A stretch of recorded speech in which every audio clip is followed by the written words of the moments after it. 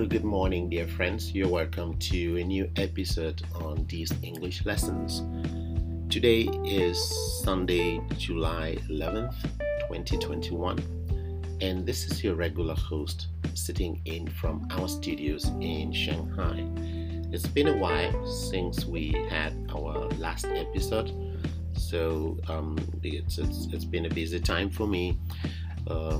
This is summer holiday time, and we have lots of students who are taking holiday classes because some of them will be planning to travel abroad for further studies from the month of September. So we're really busy at this moment, and it has been about 2 weeks since we had our last episode. And remember, we are continuing with our series on IELTS, and we have already discussed 3 sections. We've discussed speaking, then we discussed writing, and then we also discussed listening.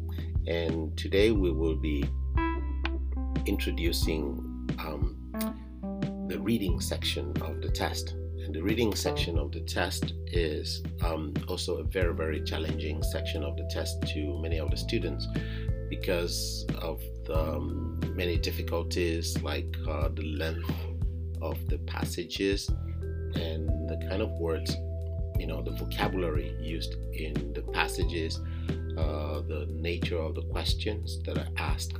So we're going to do a general introduction to how the reading section of the test looks like, and then guide you on how you can prepare for the test, because the purpose here is to give you an idea on how to really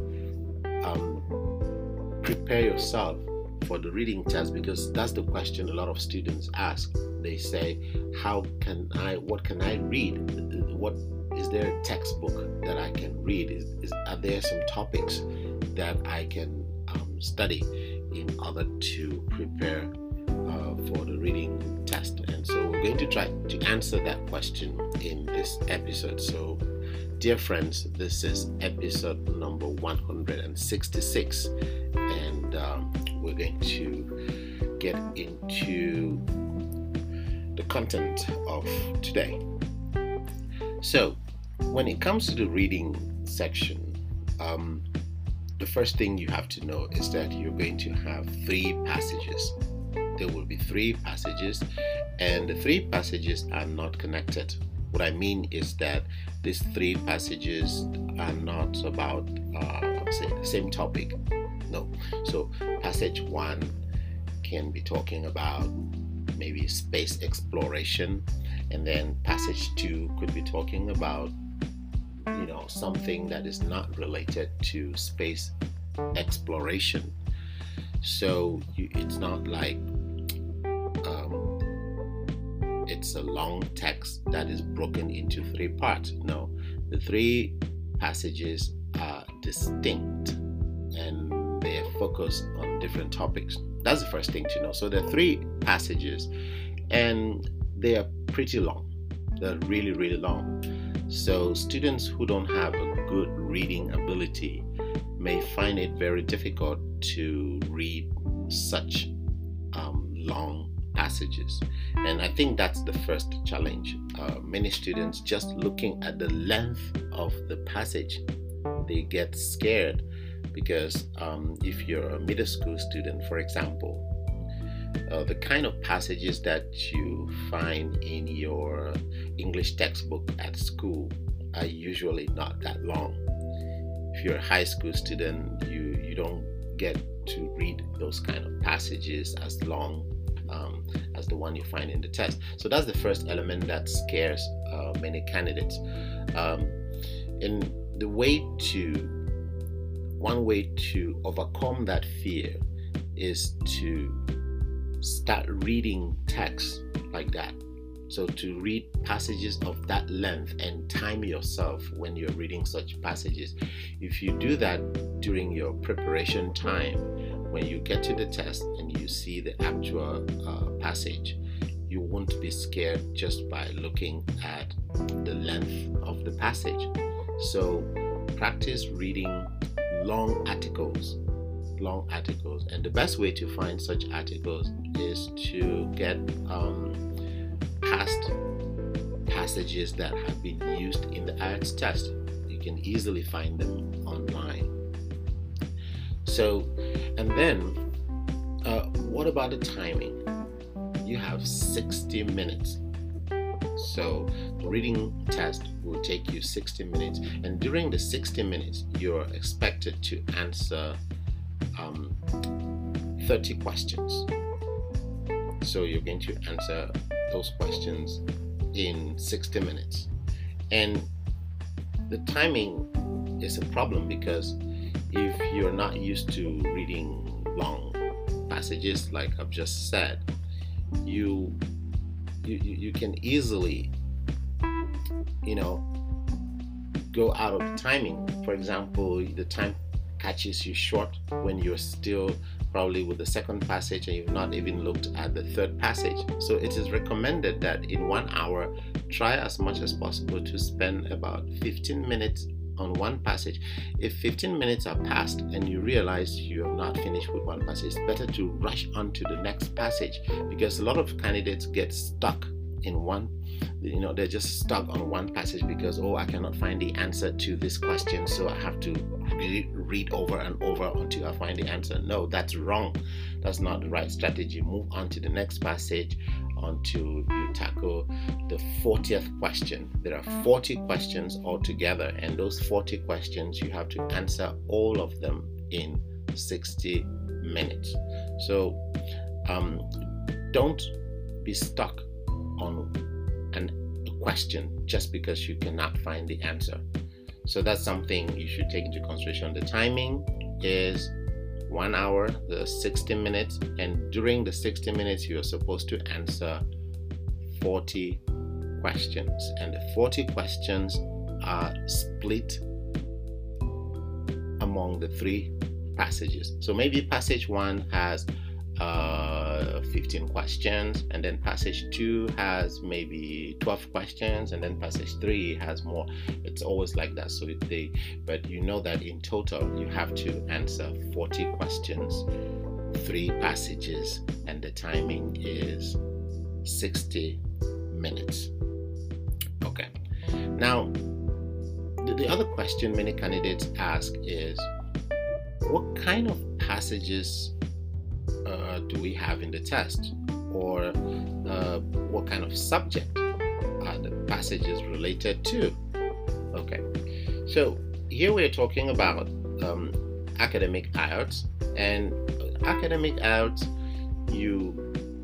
they expect you to be able to read books in the university in English. So the passages that are used are really related to certain specific topics or subjects. So they could be scientific, so sometimes the passage is scientific. It could be talking about the development of some scientific equipment, and sometimes it's about history, sometimes it's about biology, sometimes it's about economics. So the passages could cover any subject that you study at school. So this is where some students think it's a little bit unfair, because students who are art-oriented, for example, so they have not been studying science subjects, they're art-oriented. When they stumble on a passage that is talking about some experiments in the laboratory or talking about certain chemicals, it feels like it's unfair to them, because at the same time, a student who is a science student, let's say a student studying chemistry as a major, will find that passage much more interesting and will likely perform better in the test. So, but this is not something you can control, because as an art student, you could also find a topic that is based on art, and you will have the advantage over science students. So you just have to read a wide variety of articles. And here is a tip. Most of the passages that are used in the test are usually coming from magazines. Some magazines, very professional magazines like The Economist. You know, The Economist is a magazine that discusses business around the world, politics, geopolitics around the world. So if you can get a copy of The Economist, you can also read this magazine online. They have an online version. So a magazine like that can give you an idea of what kind of articles, what kind of passages you will find in the test. And the level of English, the vocabulary is native speaker level. So you should be familiar with that kind of writing, so that you don't feel so shocked during the test. Another good magazine that you can try to read articles from is Times Magazine. Times Magazine has the kind of articles that you will find in the reading section. Sometimes they come from Business Insider. Business Insider is a very good website. You can go there and you will read a lot of articles about business. So that's the best way to get used to that kind of level of writing, and read the kind of expressions, the kind of English, the vocabulary that is used in such articles is more or less the kind of level that you will find in the reading section. And that's a good way for you to practice. So you can get online and don't go and read blogs. No, you should read very formally written articles, like from the sources. CNN is a good one too. VOA is a good one too. And then The Economist, Times Magazine, Business Insider. These are some examples that you can consult, and you just can do that from your smartphone or from your computer, as long as you're connected to the internet. And you just read around and try to make sure, if you're an art student, don't read only articles related to art. Try to read articles related to science, sports, or other subjects, because you never know what kind of passage will show up. But let me assure you, you're very unlikely to read a passage and then find exactly the same passage in the reading test. That is something I try to discourage my students. I tell them, do not try to predict a passage. You cannot. The possibility of you reading a passage and actually coming across it is very, very, very slim. So that's a little bit how you can prepare for the test. And then in our next episode, we will be talking about the questions. So the next episode will focus mostly on how to tackle questions in the reading section. So I don't want to go into that right now. What is important was to tell you the nature of the reading test, and then give you these tips on how to find some materials, how to step up your reading level, and in such a way that you will not be shocked when you see that you have to read 3 long passages, and answer questions, 40 questions on them in a little time as little as 60 minutes. So hopefully that's the main message you are going to take away from this episode. So just remember that when you practice reading, try to time yourself. Because if you read without timing yourself, you will not realize that 60 minutes have passed.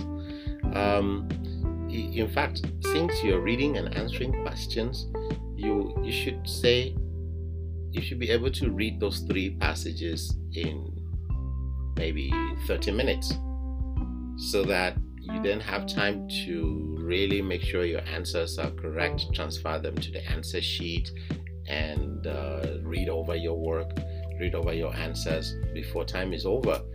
It's not like you just have to finish reading the 3rd passage when it's 60 minutes. Then you won't have time to work on your answers.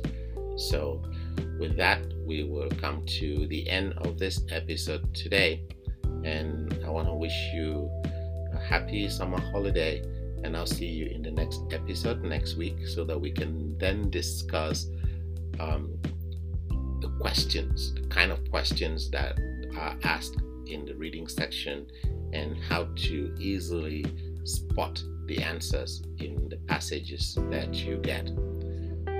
Have a nice Sunday, and see you in the next episode. This is your regular host, Teacher D, signing off. Bye-bye.